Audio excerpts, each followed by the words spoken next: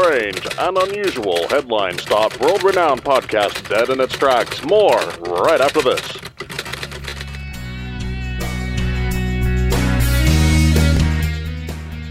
Bienvenidos al XJ Talk Show, un podcast acerca de aventuras off-road en Jeep Cherokees y entrevistas con los que manejan y mueven el mundo de las carreras off-road. Ahora, aquí están sus presentadores, Tony y Josh. Well, this is E-Tony, or I guess I'd have to be E-Josh. So this is Tony. Yeah, this is E-Josh. Hey, welcome to episode 95, just 5 more away from that magical 100th episode. I know that those triple digits are approaching fast, and boy, I'm excited. Well, anytime you're at triple digits, everything approaches fast, Josh. Yeah, I guess so. It has been going by pretty quick. I guess it has to do with the amount of fun we're having, because I know for me, it's just zoomed by.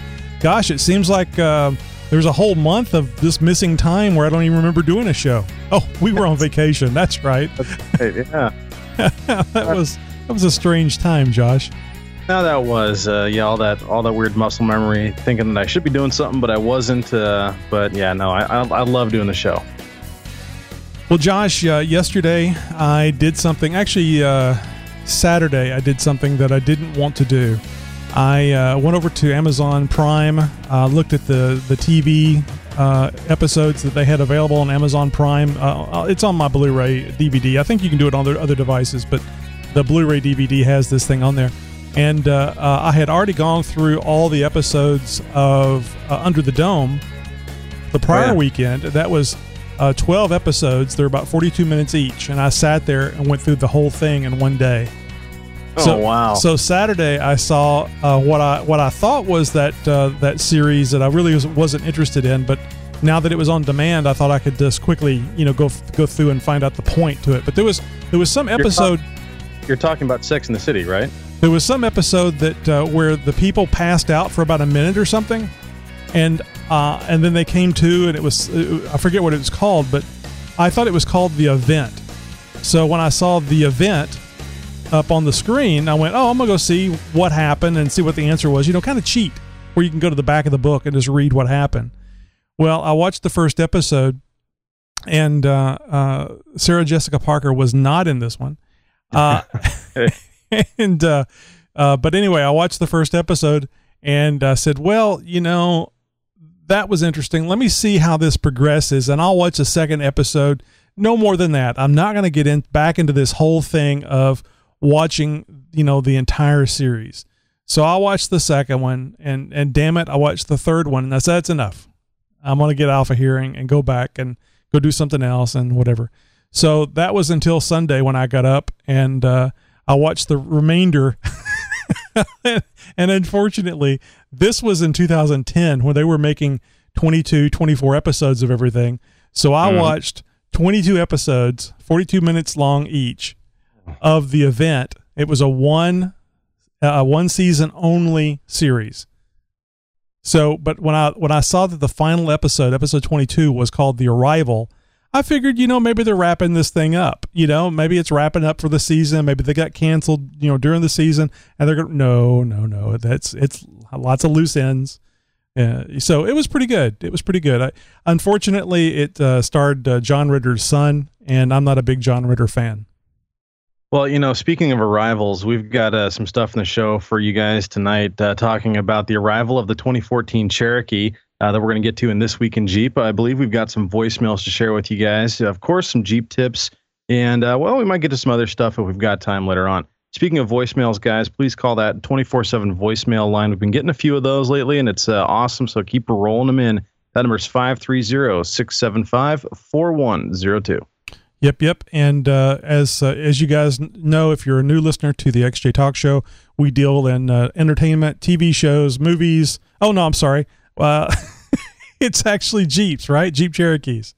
No, it certainly is. Oftentimes we get a little bit of that ADD, and we'll head off on a little bit of a rabbit trail, and it's bound to happen on occasion. We've gotten some awesome voicemails and had some fun with some of the responses when we do occasionally go down some of those rabbit trails a little longer than we should. Well, I mean, I think there's more than one of us out there that thinks about things that are outside of the Jeep world, and I just thought it was kind of sad and depressing that I spent 20 some odd hours watching television yesterday. And I mean, I had it timed well enough that there's about a minute where they bring you up for the last episode. I could go to the bathroom in that time. I could run over to the bathroom, start an episode, go over, run the bathroom, use the bathroom, come back, and then after that show, I go back and wash my hands. So it all worked out. Well, at least it was a somewhat manly sci-fi show and not something like Sex and the City. Did you look it up, or are you aware of it?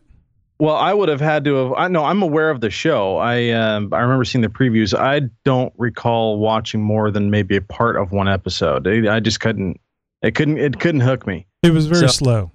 Yeah, and a show's really got to at least sort of get me hooked. It doesn't have to set the hook, but it has to get me there the first episode. And I'll give it a full episode try. If it doesn't have me by the end, then I give up.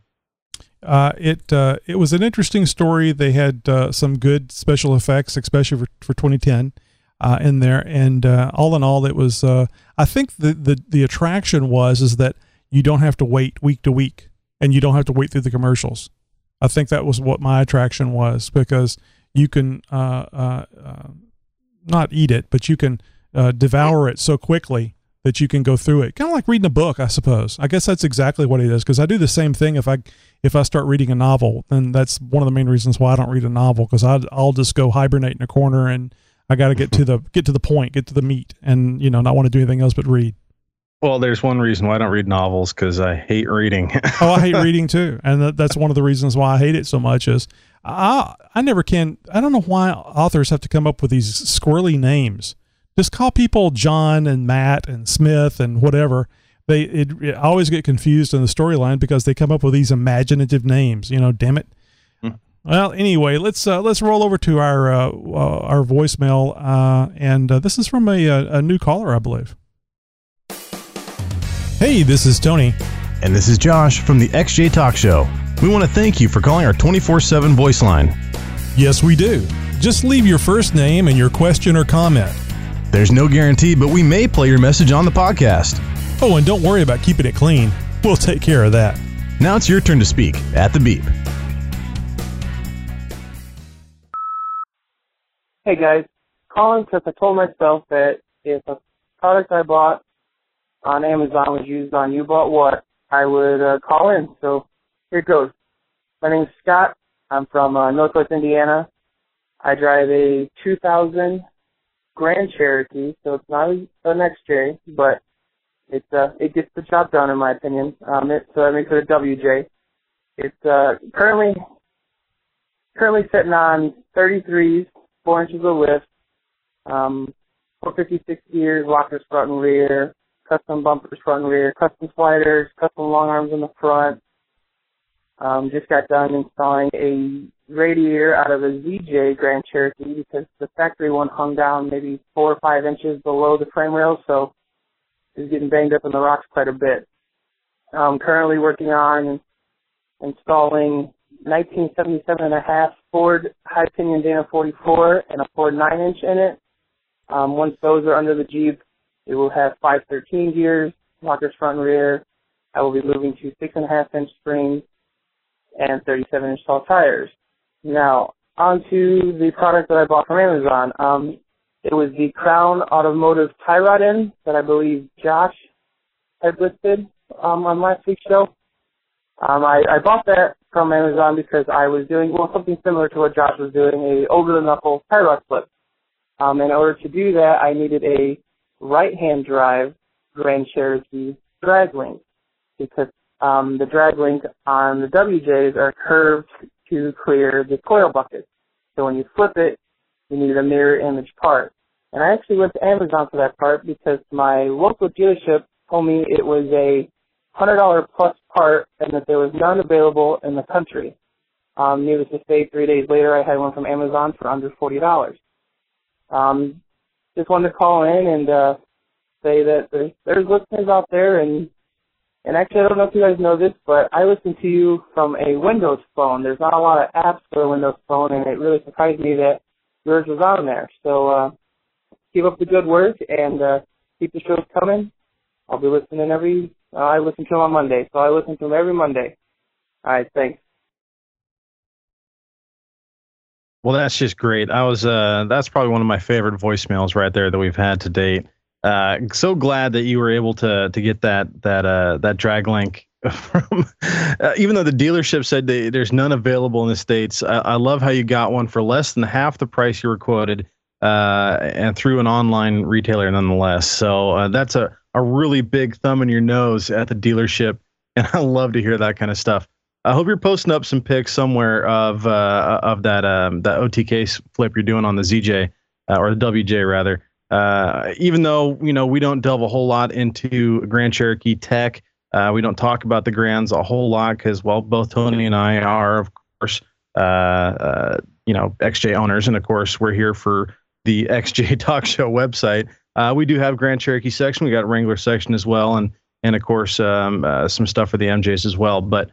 Nonetheless, it's I've always looked at the Grand Cherokees as the XJ's big brother, and oftentimes they got the same drivetrain, same transfer cases. A lot of the stuff crosses over, and even the fronts are pretty much identical as far as suspension geometry and what you're going to be doing to them as far as upgrades and stuff like that. So glad to hear about your build. It sounds like you really have a laser focus and a great goal in mind, and I hope it gets there because that's going to be one heck of a vehicle when it's all done.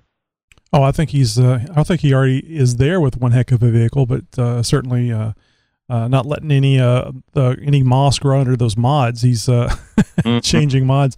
I was really surprised to hear about the radiator hanging down 4 or 5 inches in the danger zone for off road, but I guess for on-road, it really isn't that important because there's not too many things that you're going to run over that would be hitting that.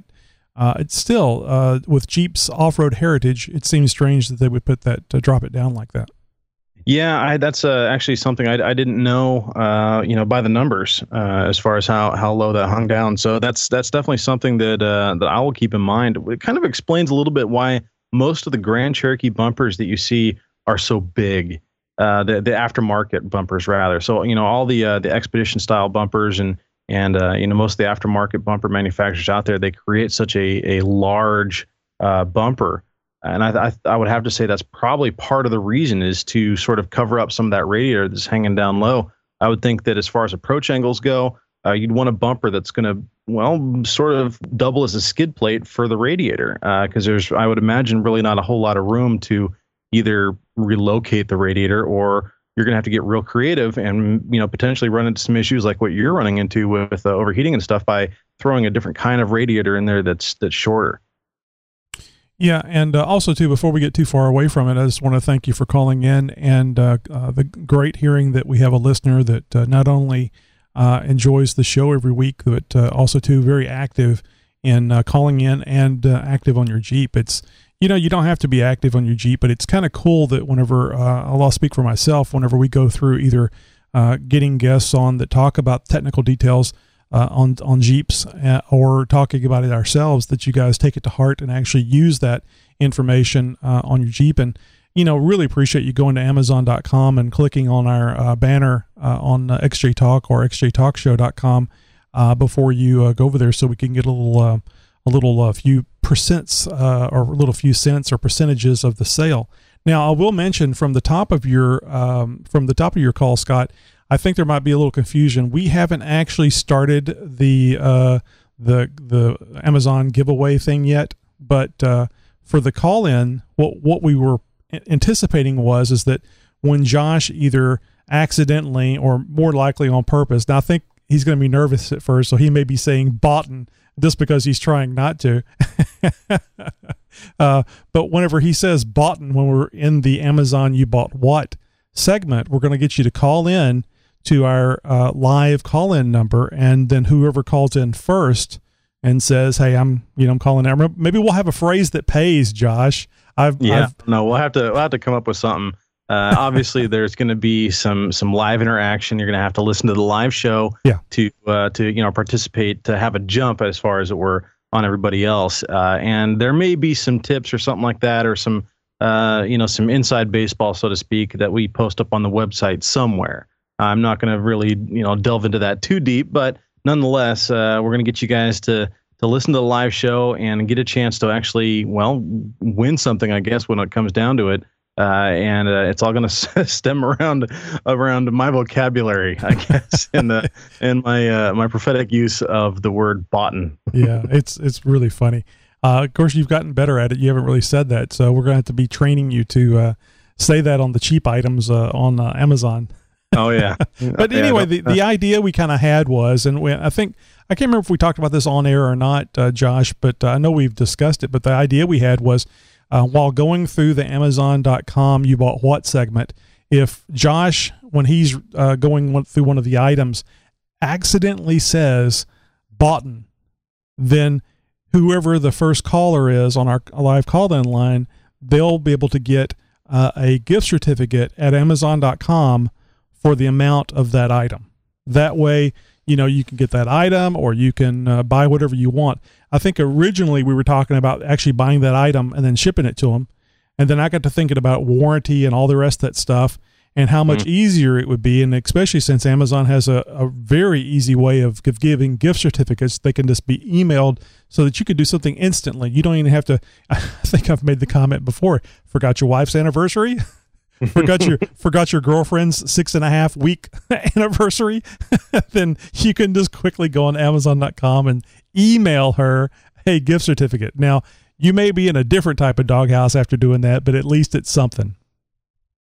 Yeah, no doubt. We're going to definitely make sure to get you guys' information off the air, as it were. So there'll be a live call-in portion, and then it's just one of those things where we'll get you to hang on off the air, and we'll get your information somehow or another. And of course, the winning prize will get shipped out, post haste to whoever, of course, is that first caller when the magic word, I guess you could call it, gets announced. Yep. So what else is going on, Josh? Man, not a whole heck of a lot of nothing. I had to dog sit a 150-pound Doberman this weekend while my girl and her best friend went up to Seattle to play a little birthday celebration thing, and I was pretty much stuck at the house watching this behemoth of an animal that I swear was on crack or something, because that dog was rambunctious, to say the least. Yeah, I hate it whenever they're high strung like that. I mean, I don't mind a little bit of it, but when it goes on for longer than the amount of time that I'm enjoying playing with them, then it does get old. So I guess this is punishment for your off-road trips where you go off on your own. Yeah, here I was thinking, I'm going to have, half the weekend to myself. I'll be able to, spend, some good quality time getting some stuff done on the Jeep. But no. I had to watch this dog. Well, on the Jeep tips towards the end of the show, I'll be talking about the fun information that I got. You know how I've told you that my wife has said over a couple of occasions, the Jeep's making a noise, and how you just sync. Well, I think it was yesterday or Friday.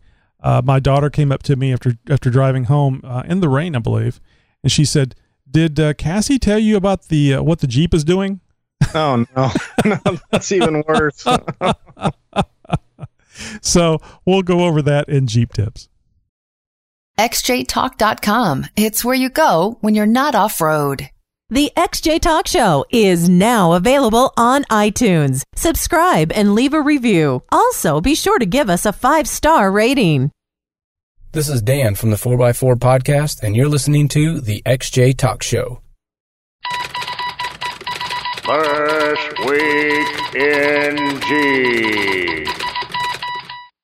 Well, guys, as it would have it, we're going to talk a little bit about the Cherokee we all love to hate, the 2014 Cherokee. Now, this was just released yesterday, a quote from the director of Jeep product marketing. His name's Jim Morrison. No relation to the singer, I guarantee you. And he's referring to the 2014 Cherokee. He says, to be true to its roots, we needed to make sure it is the best four-wheel drive in its class by far. I think we're being fair and loyal to the customers, but more importantly, we're being fair to the nameplate. Because if we'd done nothing with that, the nameplate would just die over time. Now, first off, Mr. Jim Morrison, how dare you? Secondly, there's no way that the Cherokee name would just die over time. There is such a huge following, and this podcast, the website, and all of the websites out there that are dedicated to nothing but the Cherokee, I think is just a small drop in the bucket compared to the large following worldwide that the Cherokee, the XJ, has. And he goes on to say that, let's see, I'm sorry, I lost my place here in my notes, that Jeep has actually hit the mark, apparently. Currently, the 2014 Jeep Cherokee is classified as a mid-sized sports vehicle, and it does. By every measure, at least by the numbers, particularly the off-road Trailhawk version, have best-in-class capabilities unlike any other vehicle on the market. Now, we're talking about its off-road abilities. So, at least as far as that is concerned, the Cherokee is living up to sort of its namesake, in that back in the day, the XJ was best in class off-road as well. Now, when it was first introduced in 1974, the Cherokee was based on the Jeep Wagoneer. But when the XJ was introduced, it too had its own controversies. The Cherokee went through a major redesign in 1984. Remember, the 84 XJ platform was a lot different than its Wagoneer predecessor. Now, it was smaller, still boxy, but it was nonetheless a quite a big change from its Wagoneer roots. Now, Morrison said that the new generation of Cherokee is facing similar criticism, as the XJ did nearly 30 years ago. He quote, "Yes, it's not square. We can't change that. But like we changed the look of it in the 80s, we changed the look of it again." Chrysler sold more than 2.5 million Cherokee models worldwide between 1974 and 2001, including top sales of more than 200,000 units in 1999. Hence why the 99 Cherokee is the best Cherokee. But I'm not going to go down that road. Nonetheless, guys, 200,000 is going to be an interesting number, and I'm going to be anxious to see if this thing is going to beat it. Now, AutoGuide.com got their hands on one of these. Now, AutoGuide is by far probably one of the most respected automobile, I'm going to say, writing platforms in the planet. And they gave the 2014 Cherokee an official review. Basically, what it boils down to, all fluff and no buff, with maybe the exception of the four-wheel drive, actually. And it's certainly not worth the $40,000 price tag it would cost to get a fully loaded Cherokee, mind you. Now, they're not very fun to drive, apparently. There's a little bit of body roll. The interior is clunky and cumbersome. The knobs and stuff, they just don't feel very ergonomic and stuff. They complained a lot about the interior. One thing that they kind of laughed at more than anything was that the auto parallel park system has, once engaged, has a little display of a 2014 Cherokee from up above pulling into a parking spot in between two classic Willys Jeeps. Now, this is a little animation that goes on in the dash on the screen, behind the steering wheel. Very interesting nonetheless. But both engines, both the 184 horsepower, 171 foot-pounds of torque, 2.4-liter four-cylinder, and the 271 horsepower, 239 foot-pounds of torque, 3.2-liter V6, are extremely underpowered and noisy to boot. These things do not get out of their own way. The four-cylinder, more so than the six-cylinder, is extremely loud. The drone on highway speeds is almost unbearable. And through all of their test driving, they never once got it into ninth gear. Apparently, that 9-speed transmission is still having some faults, which was already recalled before the thing even was released. So, nonetheless, $40,000 for a fully loaded, best in its class four-wheel drive Cherokee is, well, certainly not worth the price tag. You can get a brand spanking new Audi for a fraction of that price tag. So it looks like the Cherokee, the one that we all love to hate, the 2014 Cherokee, has got some big shoes to fill, and it's doing so at least somewhat, pound for pound in its class on the four-wheel drive market. But anything else on road, this thing certainly isn't worth the price tag. Well, of course, I've mentioned in the past the problem I have with it is lack of a front axle, and I can't imagine. I don't understand why, if you're going to build an off-road rig, why you wouldn't go with a straight axle. It is.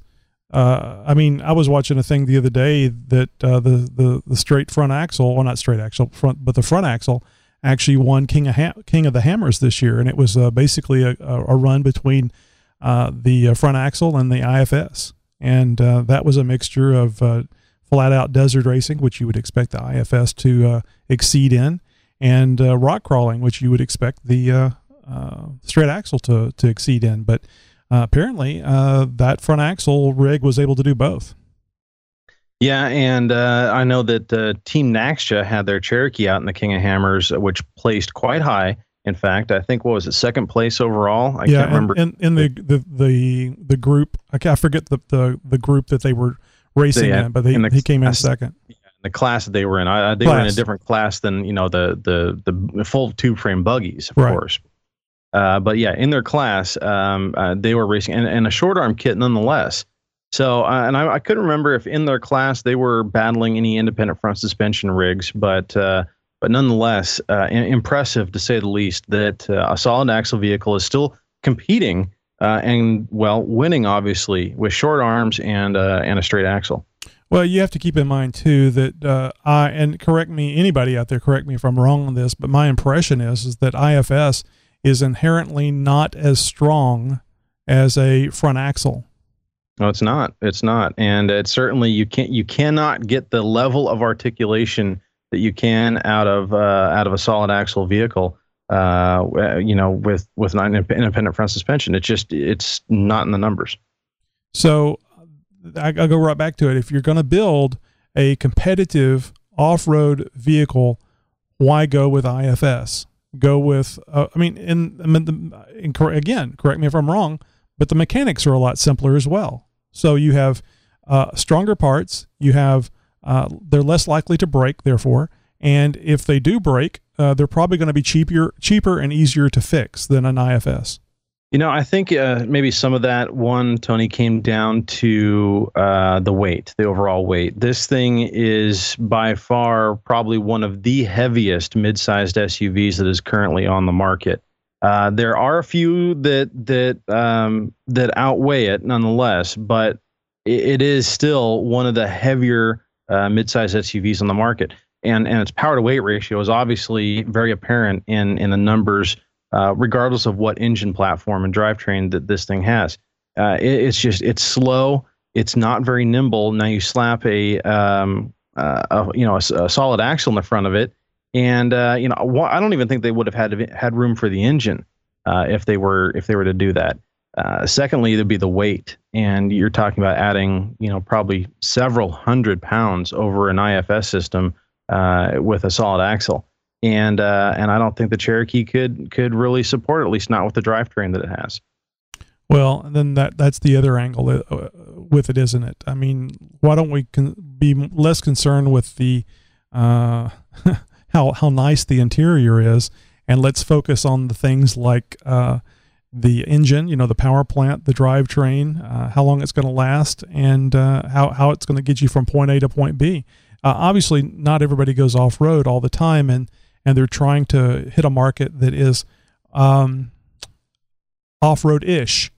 That the bragging right, so to speak, that I've got this off-road vehicle, but even at that, I just can't see why, especially for $40,000. Now, I haven't priced a Wrangler, but for $40,000, I'll just go look at a four-door Wrangler. Thank you very much. Now, base price is around, I think, $22,000, something along those lines. That's including destination. Now, a top of the line limited runs around $30,990, but you start adding in a few of the options that are available for it, and it goes well over $40,000. Now, the one that Auto Guide drove was a 4-cylinder. It was a 4x4 limited. And its sticker price with all the options that it had was around $35,300. Nonetheless, you start adding options, you get all the trimmings, and with a Trailhawk version in a limited trim, plus a few of the other options, you're looking at 40,000 plus. It's just, I'm sure you can get a Trailhawk trimmed down for less than that, but to get, we're looking at the competition here. What is this thing really going against? And what, an Acura MDX? You're certainly not going to take that off road. You maybe throw a Lexus in there or something like that. I don't know. Some of the Toyotas ones, it's just not going to happen. Volkswagen or a Porsche. Come on. Look, I'm not flipping sides here, people. I'm not all of a sudden touting the 2014 Cherokee as the next best thing on the planet, but nonetheless, its claims right now are certainly being justified. It can back up what it's claiming. Is it a good thing? I'm going to say no. It's certainly not doing the name badge justice as this director of marketing, whoever, of product marketing. Jim Morrison.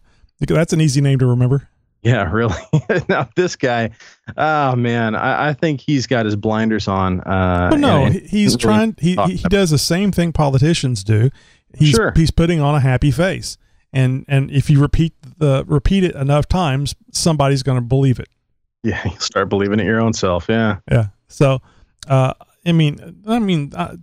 be fair, maybe he does believe it, but I don't think that anybody that knows any history of the Jeep Cherokee can honestly say that this does any justice to the Jeep Cherokee. And I'll make it. I know that there's some people out there that disagree with me and Josh about the 2014 Jeep Cherokee, but I will. To cover myself in that, there's absolutely nothing wrong with you liking the 2014 Jeep Cherokee. I think it would be perfectly fine if it just didn't have the Cherokee name. Call it something else. I couldn't agree with you more. I mean, Jeep has every right to build whatever they want to build, and personally, I think they need to be careful about what they put out there, because the Jeep name really means something. And then if you start doing things like the Compass, the Patriot, again, Chrysler, Mopar, whoever, sell those things. Just don't sell them as Jeeps, because don't put a 7-slot grill on the front of it and call it a Jeep. It's not a Jeep. Yeah, I know. You throw the 7-slot grill on it, and all of a sudden anything can become a Jeep. At least nowadays, it seems like. And this is a prime example of it. And for us diehard, old school Jeep fanatics, it's not cutting the mustard. Hey, I think even Hummer put the 7 slots, or whatever you want to call it, on the front of their Jeeps. I think Jeep got a little upset about that at one point. I would hope so. I think they were still able to. I don't think it was copyrighted or anything like that. I mean, 7 slots. It's you have a slot in the middle that way. Yeah, I guess you're right. Hey, this is Nikki G, and listening to the podcast, and thinking about how Tony said last week that his Jeep, he built it for hurricane evacuation or zombie apocalypse, whichever happens first, which we all know the zombie apocalypse is going to happen first. And I've got a great escape plan for when the zombies attack. And everybody knows wild animals seem to gather where there's abundant food source. And since zombies like to eat brains, I'm just going to head down to the airport. I think that would be the safest place to be. I'm pretty sure I'll be the only one down there with a brain. Except don't go upstairs to management office, because they're already overrun with zombies. And I was listening last night when you were talking about driving your wife's TJ, and they had all these mechanical issues, and you didn't realize it because you don't drive the vehicle enough. I just went through that with my daughter's 01 Beetle, which is proof positive that Satan is working with Hitler in designing automobiles. How else would you explain a car that's designed in Germany, made in Mexico, and sold in the United States? This thing it's a nightmare to work on. But she came to me and said she was having air conditioning problems, and I looked at it and said, yeah, I'm not even going to attempt it. So I've got a friend of mine works at a non-Volkswagen dealership that he took it into work with him, and he worked on it and gave me a good deal. He worked on it on his lunch break. And so my daughter dropped it off at his house. He drove it into work. We fixed it. And then he called me up a couple of days later, said his car's back, and picked up. So I had my wife drive me down there. I picked it up. And I drove about half a mile. I had to pull over. This car was making such a loud clunking noise in the front end. It sounded like a broken shock, if there was anything that resembled a shock on the car. But so I pulled over, and I noticed it smelled like burnt oil and smoke pouring out of the hood. So I investigated, and the sway bar bushing decided to take early retirement and left the vehicle. There was not a remnant of any type of bushing on the driver's side. And opened the hood, and there's a big hole in the block where PCV valve used to be. So the crankcase was just venting out smoke and oil. And so control arm bushing was surprisingly.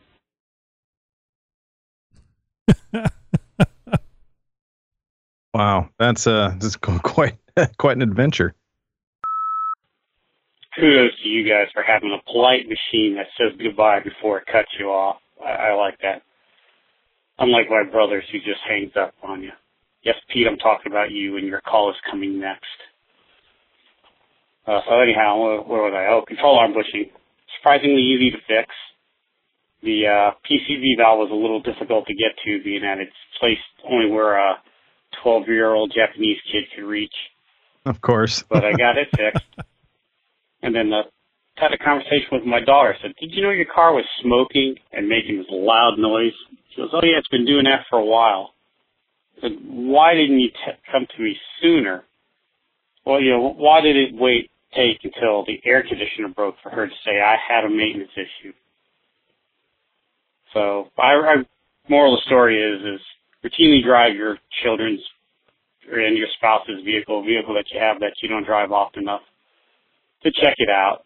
This squirrel would have drove it with 3 wheels and a muffler hanging just as long as the lipstick mirror was intact and the air conditioning worked properly. And I tell you, kids nowadays, they don't know how easy they have it. Yeah, that's all I got this week. Fire so long. I'm in a talkative mood, I guess. All right, guys, I'll chat you later. You have a good one. Bye. Hey, this is Ben at Bushwhacker, reminding you to get all your best Jeep news from the XJ Talk Show. And don't forget to follow Bushwhacker on Facebook and Twitter. XJTalk.com. It's where you go when you're not off-road. Well, Nikki G, when you said a hole in the side of the block, I was starting to get really, really nervous for you, especially after that clunking noise you were hearing coming from the front end. Yeah, that doesn't sound any good at all. I was thinking, okay, a rock in the hubcap or something simple like that. No, a hole in the side of the engine. That's if you're going to do it, I guess that's the way to do it. Really go out with a bang. Yeah, I was going to drive the TJ to work this past Friday, but we were having flood alerts and things. And even though the TJ is lifted up high, it doesn't have all the recovery gear that the XJ has. It does have a winch now. It does have tow points in the front and rear. I got one of those Smitty built 2-inch receiver D-ring adapters. So I'm actually covered front and rear on the TJ now. So if for some strange reason my wife was to get stuck off road, I'll have places to hook on front and rear on the TJ and be able to pull her out in pretty short order. Unfortunately, I won't be doing the deal if I was helping somebody else out, which would be they have to stand out in the rain and go through the mud and the muck to hook it up. It'll be me. So I guess I really should get some rubber boots. I'll have to check Amazon and see about getting some rubber boots to go in the back of my rig. I was going to say, just keep a set of waders tucked away somewhere. You'll be good to go. Yeah. Again, thanks for that call, Nikki G. Glad things worked out, but very interesting story. And I think everybody can relate to those situations when you're in a multi-vehicle family. You would like to know about these things. You would like to never hear that there's ever a problem, but you'd rather hear about it sooner than later. Well, just like my little story I shared with you guys last week about Steve 4.3 LXJ trying to meet me down at the Rubicon, and his Jeep kind of acting up on him, and he had a similar issue, I guess, prior. And I mean, obviously, this is his own Jeep, and he's the one who drives it. He's the one that ends up, figuring out that these little issues are popping up. But he had a coil go out on him, apparently, and he replaced it, and the problem went away. Well, apparently the problem resurfaced itself on his way down. Well, after he was supposed to be meeting me down by the Rubicon, and I mean, luckily, he's in a a multi-vehicle family, and he was able to get a tow rig and a trailer down from the homestead and get his Jeep back home and get it all fixed up and stuff. But nonetheless, if it wasn't for that and of course his own experience, this could have happened, potentially out on the trail, which would have been no good. He would have been dead in the water, or, happened on the side of the freeway. At least, he was in a parking lot or something and got this taken care of. Got a tip? We do. It's time for Jeep Tips. Well, Josh, I have two sad stories. Do you have anything that you want to throw into Jeep Tips tonight, or should I just go ahead? Well, I'm going to go ahead and sort of chime in on this one with you because, I've definitely got some stuff that I can add to this as far as, what to look and procedures and tips and tricks and stuff like that. So why don't you take the reins and I'll just sort of jump in when it's appropriate. Okay. I didn't want to leave you out. I have a tendency to go on and on, especially when it's an emotional issue. And I didn't want to take away from anything that you might have. So as I was mentioning to Josh pre-show, my youngest daughter came to me Friday evening, I believe. It might have been Saturday, but I think it was Friday evening. And she says, "Hi, Dad." She had just gotten home from work. And she said, "Hi, Dad. Did Cassie tell you what the Jeep was doing?" Now, they now they drive the 1999 Jeep Cherokee. So it's got 150,000 miles on it. And as far as I can tell, it's all stock, with the exception of the things that I've been changing as necessary. Certainly the 3-inch rough country lift is not stock. So, shocks have been looked at. The front end was recently, the tires and wheels were recently balanced within 2 months ago, I believe, because my daughter was having some shimmying on I-10 whenever she was going to work at the mall. And so we went, I took her with me and actually showed her what is involved and what you say to the folks and stuff, so she would know how to do that. And it really didn't go away. So I was going to look at other things, and I thought, well, if I'm going to have to, it was kind of a shimmying and a bouncing thing. So whenever we had the wheels rotated and balanced, that bouncing thing really didn't go away, which was okay, because it was kind of an opening to go ahead and justify getting the 3-inch lift. Mm-hmm. Instead of spending, maybe $60-$70, maybe even $100 something for shocks, I could just get a lift that came with shocks, and it was the new N 2.0 shocks from Rough Country, and at least until recently I've heard are good shocks. So I installed that lift on it. Well, the thing they were, I asked Mandy, my youngest, after she said, did Cassie tell you what the Jeep was doing? I said, well, no, what is it doing? And she says, well, if I'm driving 55 miles an hour on I-10 and I'm accelerating, get up around 60, it kind of wiggles a little bit at 55, and at 60, it's so bad that you have to slow down. So, oh boy. Yeah. So I said, what do you mean? Is it, how does it vibrate? How does it move? She says, like side to side. I said, what does a steering wheel do?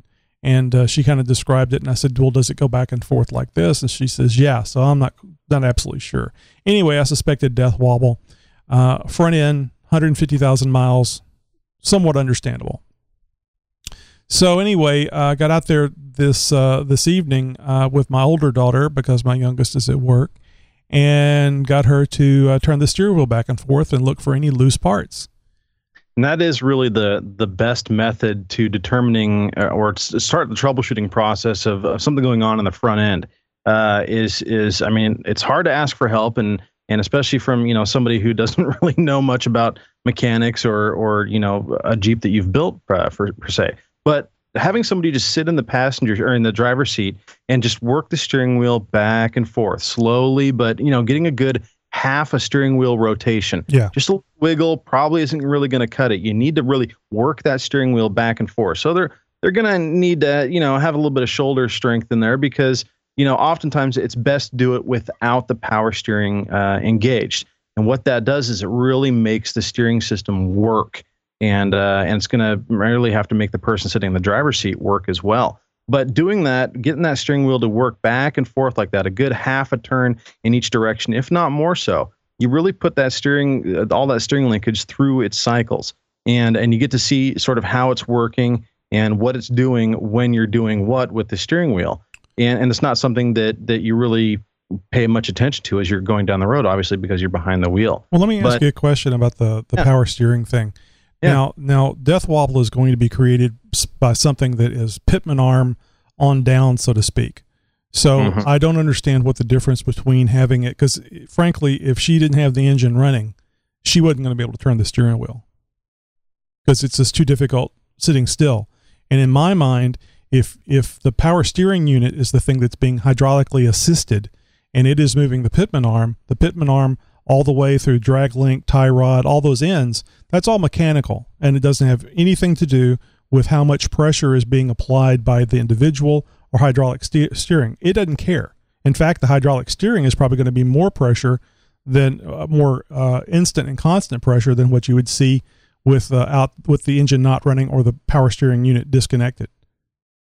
I will agree with you on that, in that the problem most likely with Death Wobble is going to be from the drag link down, or potentially the Pitman arm on down. However, when you're talking about front end issues in general, as far as steering and stuff goes, something in the actual in the steering linkage or in the steering wheel linkage itself can potentially pose a problem. Yeah, certainly. If it's the power, if it is the driver, well, God, I've lost what it is. The steering box back, certainly that makes sense. But in a Death Wobble issue, I don't think you're going to have a problem with the I've lost it again. The steering box or the linkage. I mean, I guess it could be, but I don't think so. I think all the harmonic vibration sets up in everything Pitman arm down. Now, the steering box can come into play because if your steering box is a little bit loose on that on the frame, you're definitely gonna have some issues. It could be Death Wobble. It could just be really loud clunk turning in one direction or another. I imagine it's going to cause a whole bunch of problems. But of course, if you've got that power assist, there's not going to be quite as much force applied back to the steering box as it were if you were really just cranking it manually. Right. It's not a fly-by-wire, but it's something close since you have that hydraulic assist. Right. Now, so anyway, it was a critical point for what I was about to say. Since I was going to say, I made sure that first off, she started the Jeep, and then I said set the brake, and then I had her, because girls, especially short ones that are 5'3" and maybe 110 pounds, if that, aren't that strong. So I said put it in drive as I was standing to the side of the Jeep, because keep in mind, guys, you're going to be in front of the Jeep. It's going to be running, and somebody's going to be sitting at the steering wheel, and love my children, and beyond being hurt and run over, I don't want them to have to live with that they injured their dad because the dad was just too stupid to take precautions. And in fact, I thought about going and getting the wheel chocks, but I was too lazy, so I didn't. Anyway, so I had her put it in drive and make sure her foot was off the brake, and it didn't go anywhere. So I felt confident with her having it in park and her knowing to leave it in park and just turning the steering wheel back and forth that I should be fine. So anyway, I got under there, and I noticed pretty quick that I didn't take a flashlight with me. So I noticed pretty quick that the drag link tie rod end that ties in to the Pitman arm was moving. Now, guys, it's a very slight movement. It doesn't have to be, but just a slight movement can make a large difference. Now, so, describe for them the kind of movement you see, because I mean these are joints. They're supposed to sort of rotate and move a little bit. They're a lot like a shoulder joint because you have this little socket that goes into like your shoulder, and that little round ball kind of moves around inside there. Now, what I was seeing actually made me think for a very split second until I thought about how the tie rod end, the ball joint thing itself is made up, that it was as loose, that the castle nut was loose. And of course it can't be that because there's a Carter key that's holding that castle nut in place. And unless that tie rod end was installed incorrectly, it would not be moving. So it literally looked like it was moving up and down. Now, to me, that's a little more critical situation than one that is kind of moving side to side. If it's moving up and down, then that means that it has worn that area inside there, and there's a good chance that it could pop out.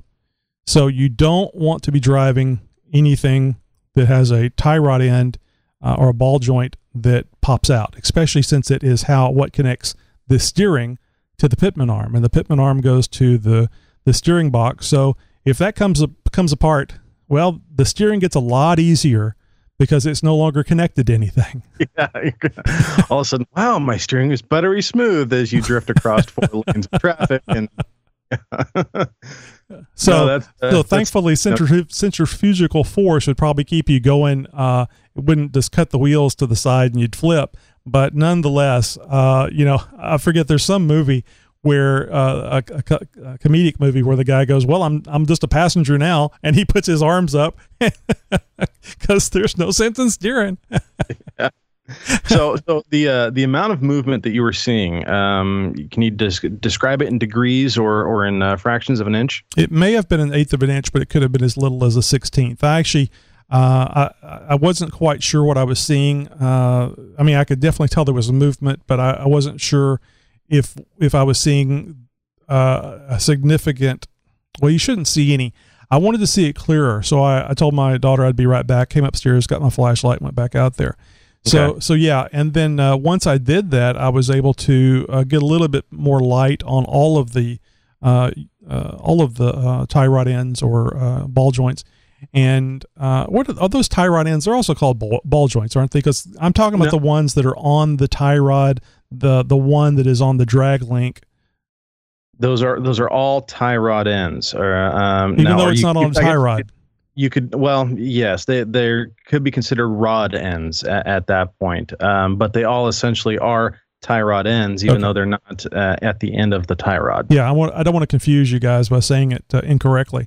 And there's also one built on to the track bar.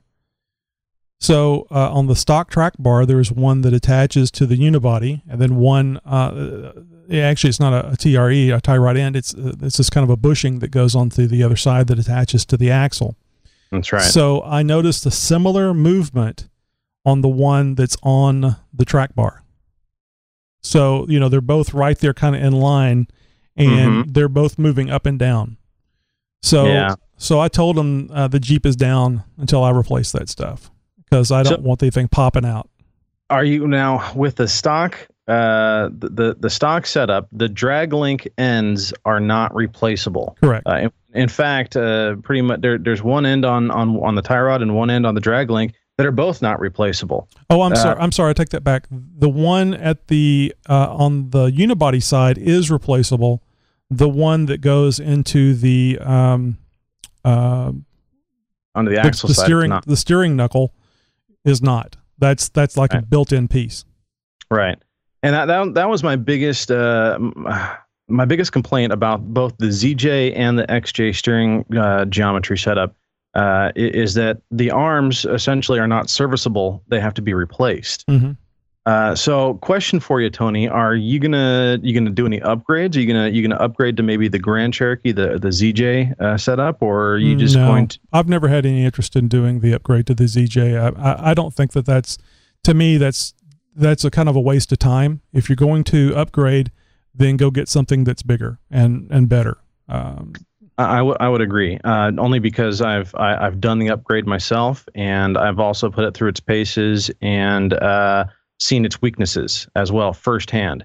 And so, just a quick tip, folks: if you're in the market for some steering upgrade, and you do any amount of, I'm going to say, mild to moderate wheeling. And this involves more than country roads, more than gravel roads, more than your occasional logging trail. I'm talking about some mild rock crawling. I'm talking about actually seeing some trails, actually getting into some off camber, deep rutted type of off-road trails.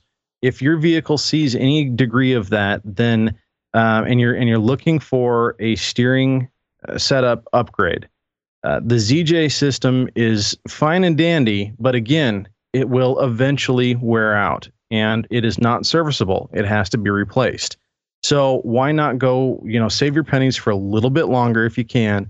And obviously, Tony, in your position, when you're at this point of where things have worn out and they must be replaced, you can't really wait that much longer, especially when it's a daily driven vehicle.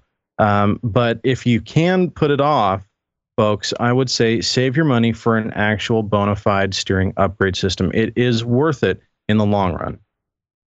Yep, and what I'm going to do here, this is it does have a 3-inch lift, but it is not something that will be taken off-road to any degree. So all I'll be doing is, frankly, from the 30 minutes I looked at it today, I think what I'm going to be going with is the Rough Country adjustable track bar, because it's $130. I could go $200 for something like JKS, or $269 for Ironman Andes, but this isn't going to go off-road. I thought briefly about going the route of taking the heavy-duty track bar, the heavy-duty Rough Country track bar off of mine, but I really didn't want to go through all the trouble of removing it off mine, installing another one on mine, and yada, yada, yada, yada. Because frankly, I would, if I was going to replace mine, I'd go to Ironman 4x4, fab4x4.com and get his really heavy duty track bar. That thing's amazing. So I think I'm just going to give them a call, excuse me, tomorrow. And because I've read numerous times that you call them, they'll give you a discount. You ask for a discount, they'll give you a discount, and see if I can get them to ship it out pretty quick. Now, I do have to double check this, but I do believe I read that a 1997, I believe, through 2006, TJ track bar is the same as what was used on our XJs. So if that's the case, then I have a TJ track bar that I can put on the 99 until I get a track bar to go on it. Now, it had 100,000 miles on it when I changed it, but nonetheless, 100,000 miles is probably has a little bit more life in it than what the one with 150,000. Certainly, after looking at it, you can certainly tell it doesn't have much life in it. Now, most of the TJs, well, I think all of the TJs for that matter, came with a Dana 30 front end, and it is a 4-link, coil suspension, front suspension system. For all intents and purposes, it is identical to the Cherokee. I would not be surprised if it had the same track bar setup. However, I don't believe that the frame rail width of a TJ is the same as where the unibody rails sit on an XJ. I could be mistaken, but as far as I know, the track bar, even though it's still in the inverted Y steering setup on both vehicles, the geometry is slightly different just because of the way that and the position that it mounts on the frame. Now, I could be wrong. In that case, I'll definitely apologize for that. But I'm very curious about this, because if that's true, that's going to be very interesting news, and certainly open up a great degree of possibilities for people swapping out some parts there in the future. Yeah, I just read it someplace while I was looking up parts. That's why I say I saw it once, but I do have to do more confirmation on it. I probably will not want to do things twice, but the Jeep's going to be down because I don't want them driving it until I've replaced both those parts. Now, I went to Amazon.com and got a Moog drag link and a Moog tie rod end to go on that. I could probably just get by with the tie rod end because that's the piece that's moving. So the tie rod end that connects into the Pitman arm, I could probably just replace that. But I figure, these are my daughters. So let me just get the drag link, because I'll replace that one at the steering knuckle at the same time as replacing the one at the Pitman arm. Well, guys, look forward to Tony's review on, whatever he ends up buying for the upgrade for that. Of course, I look forward to hearing the comparisons between a TJ and an XJ's drag links, or track bars, rather. And, of course, we're going to have some interviews for you guys coming up in future episodes. Stick around for that. I've got some stuff that I've gotten from some folks at some recent shows that I've DJ'd, as well as an interview with a gentleman from Warrior Products. Look forward to those in the very near future. Yeah, we got to get those on the show notes during the week, so Sunday doesn't roll around and go, hey, remember that interview? Yeah, exactly. So, guys, it's looking kind of good. I may be for sure, almost positively, going to SEMA this year, first time ever. So hopefully we'll have some information on that. It probably will affect our show schedule, but I'll know more as that time gets closer and actually buying the ticket and making hotel reservations. So we're really excited about that. Yeah, it's going to be a very neat experience. Can't wait to hear all about it. Yeah, hopefully I can work in some interviews if I don't get too nervous about asking the famous people that I see. It's going to be an overwhelming experience, I think, nonetheless. All right, guys, till next week. Thanks for joining us this week. And remember to check out xjtalk.com.